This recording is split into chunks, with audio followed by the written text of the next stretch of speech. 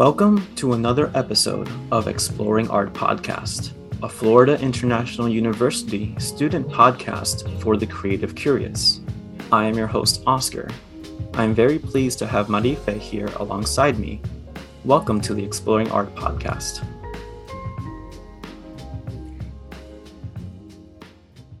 Hello everyone, welcome. It's Marife here. On this episode, we will be examining a piece by Italian painter Michelangelo Merci da Caravaggio, specifically his rendition of the Conversion of St. Paul, titled Conversion on the Way to Damascus. Besides the general conversation of Caravaggio's life and his painting, we will also be covering some of the criticisms hailed at the conversion, an examination of the event Caravaggio was depicting and how it compares to similar works Caravaggio was painting during his time. First off, who was Michelangelo Caravaggio? Prior to this assignment, I wasn't familiar with his work. What about you, Marife? I wasn't familiar with him too. I had some knowledge on the Renaissance artists and paintings such as The Birth of Venus by Sandro Botticelli and The Sistine Madonna by Raphael. I also studied the Renaissance in some literature classes, which helped me understand a little bit about the artistic movement. Nevertheless, Renaissance paintings are rarely this dark and dramatic, so when I first saw the painting, I thought it belonged to another more shadowy movement.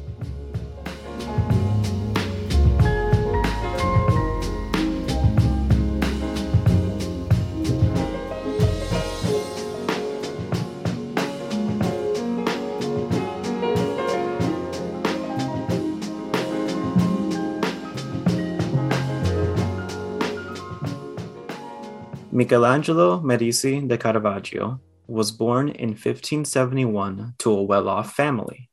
His initial studies with the arts began when he was 13 years old, apprenticing under an artist that taught him the traditional Renaissance techniques.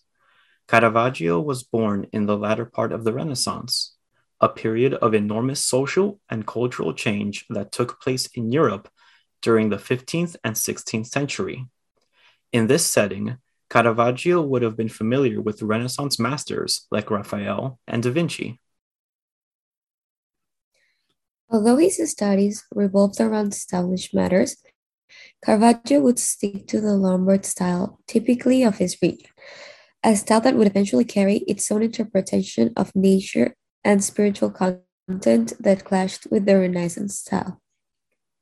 What elements normally defined the Renaissance style? The style sought to emphasize perfection, harmony, and idealistic interpretations of nature. Keep in mind the value of harmony when we dive into the conversation later on. Some of these elements were prominent when Caravaggio first began painting religious scenes. If you look at Caravaggio's first religious piece, the Penitente Madeleine, we can already see his Lombard style that would carry on to later works.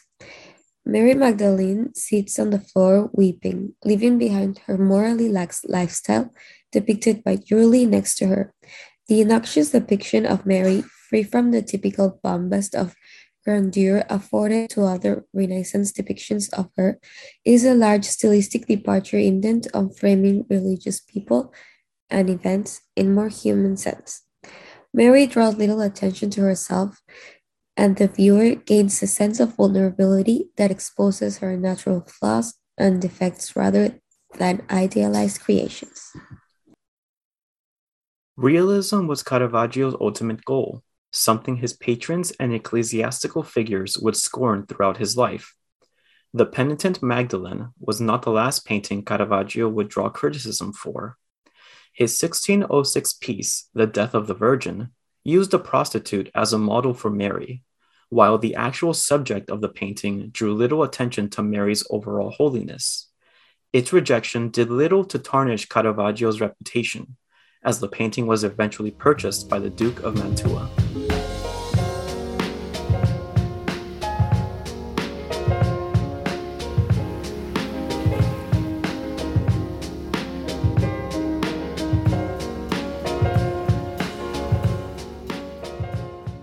It is also worth examining additional paintings by Caravaggio allowing us to see the repetition of his style consistent across his artistic career. In St. Francis of Assisi in Ecstasy, Caravaggio depicts Francis in the arms of a two-winged angel, receiving the stigmata emblematic of Jesus' passion. If we examine the hands and feet of St. Francis, the wounds typically associated with the phenomenon are absent. In fact, the wound visible to the viewer is under the right breast of Francis.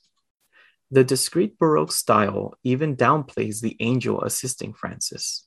The seraph, a six-winged angel from a higher order, which canonically helped Francis, is instead replaced with a more modest two-winged angel.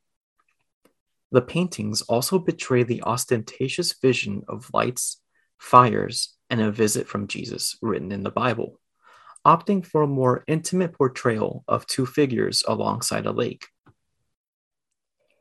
St. Francis in Ecstasy shares a similar chiaroscuro style with an early 17th century painting of Caravaggio, St. Jerome in Writing. Light impacts Jerome's red dress, the skull on the table, and of his books. With Jerome and the items on the table in the foreground, the background remains entirely dark, enveloping even the halo above Jerome's head.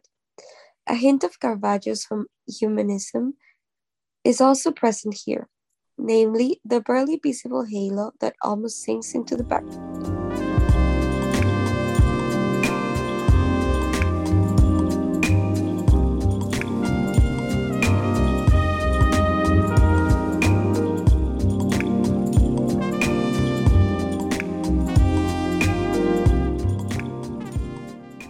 One last painting we will examine that continues the use of chiaroscuro is Salome with the head of John the Baptist.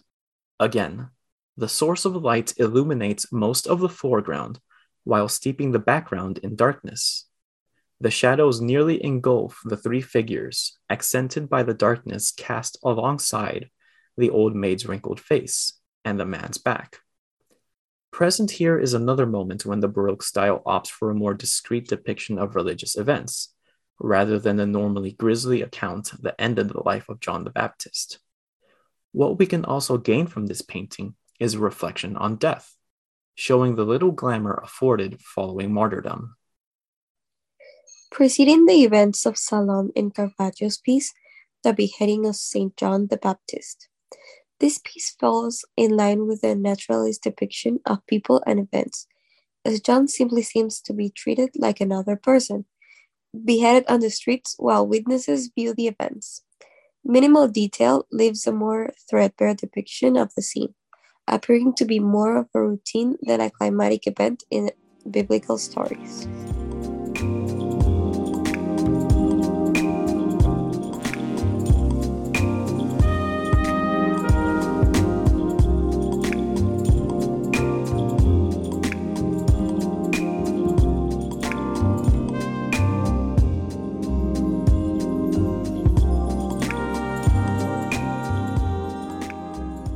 Let's take the time to examine two similar pieces that define Caravaggio's style. First, we have The Calling of St. Matthew, painted at the beginning of the 17th century, around the time of the Conversation. The Calling contains Caravaggio's trademark use of chiaroscuro, the top left and bottom right edges of the painting hidden almost completely in shadow. Jesus stands in the shadows besides Peter, while Matthew sits beside a group of men at a table. In similar fashion to the Conversion, Matthew, Jesus, and Peter draw little attention to themselves. Matthew keeps his head down, conducting his business, while the shadows blot out Jesus. Another work of art by Caravaggio is his other attempt to show the conversion of Paul, named The Conversion of St. Paul. What distinguishes this piece from Damascus, besides being a completely new painting, is the incorporation of a more dramatic scene that departs from his naturalist vision of religious events. Jesus is dropping down from heaven to directly confront Paul and demand his journey towards Damascus, compared to the more discreet version he initially offered.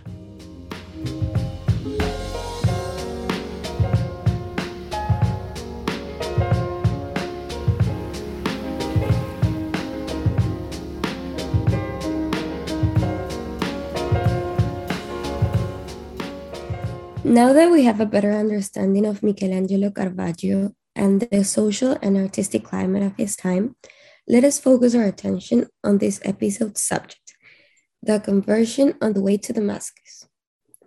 What do we notice when we first look at it? What draws our attention? Two figures play a prominent role. Saint Paul, or Saul, lying on the floor seeming vulnerable, semi-nude, with no armor, no helmet on, hearing the words of Jesus urging him to go to Damascus. In front of him, taking up majority of the space, is the horse he was traveling on. In the background, one of Paul's companions tries to rein in the horse, one of his feet held up in the air and foam in his mouth. The painting uses chiaroscuro to achieve the dramatic lightning at the horse and on Saint Paul, making it seem divine light in shining both on man and beast. We can also see that Saint Paul's arms and body create a downward triangle, which goes against the upward triangles that Renaissance painters usually created with the subjects of their paintings. Since we are examining a prominent religious figure, it is important to understand how Paul's vision of Jesus took place and how it may have differed from Caravaggio's depiction. Paul was first mentioned in the book of Acts as a persecutor of Jesus' followers.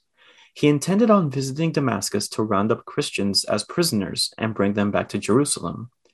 On his journey there, he witnesses a flash of light from heaven and hears Jesus speaking to him, commanding him to find a disciple in Damascus named Ananias. Following his vision, Paul is blinded and cannot eat or drink anything for 3 days. One of the more important details pertinent to the story and Caravaggio's painting is the inclusion of the horse, which was absent in the Bible story.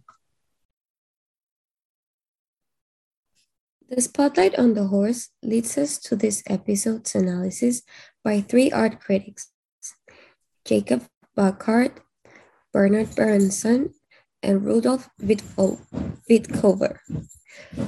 Burckhardt and Berenson are both 19th century cultural and art historians, while Wittkover was prominent during the 20th century.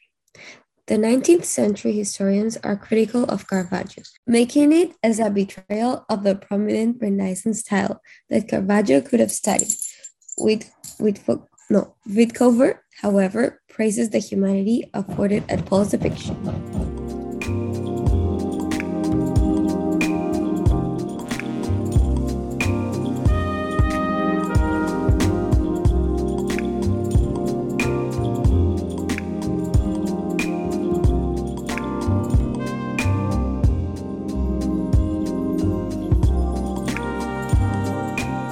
Let's dive in and see what each of these critics have to say more closely. Beginning with Jacob Burckhardt, he says, "How coarsely Caravaggio could compose and feel the conversion of St. Paul shows, where the horse nearly fills the whole of the picture. As we have previously pointed out, the emphasis on the horse detracts from the subject of St. Paul's conversion.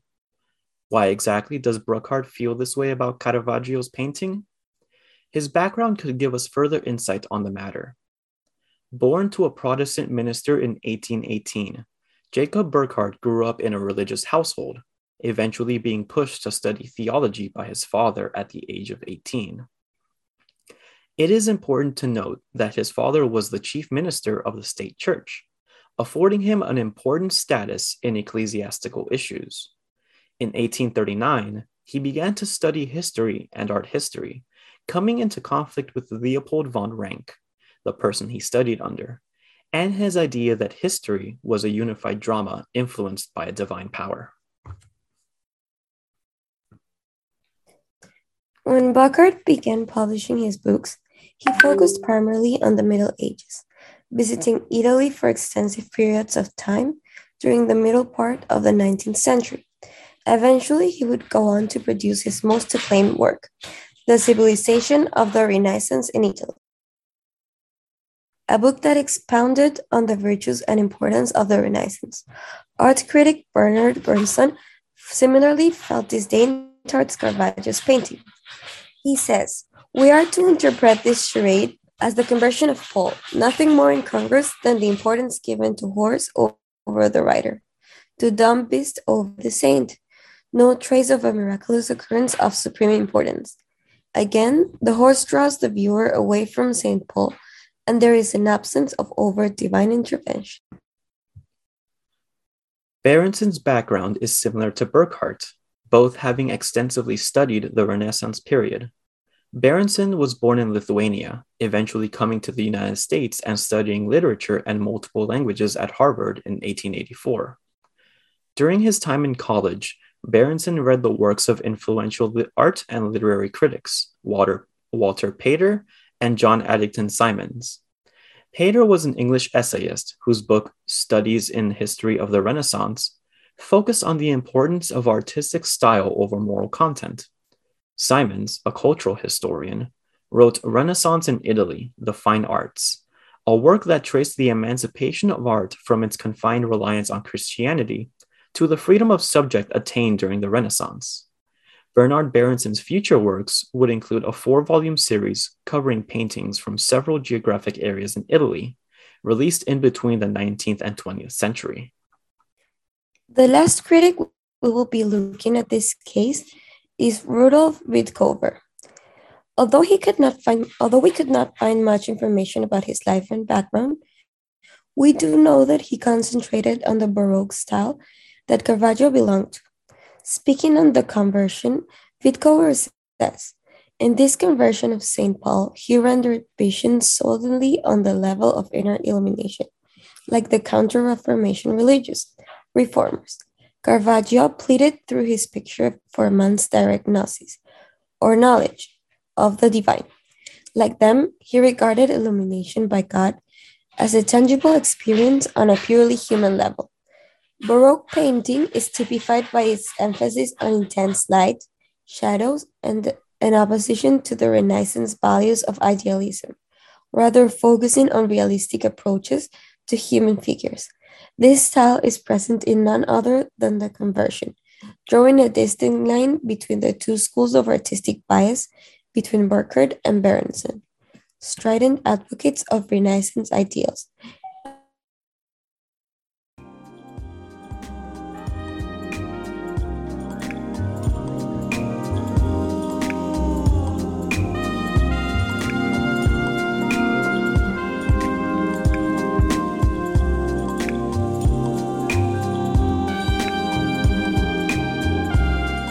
I want to thank you, as well as our panelist Oscar, for this episode. This concludes another episode of the Exploring Arts podcast. Subscribe to Exploring Art podcast on iTunes, Spotify, SoundCloud, or wherever you get your podcasts. Thank you for listening. Please join us soon and remember to stay curious.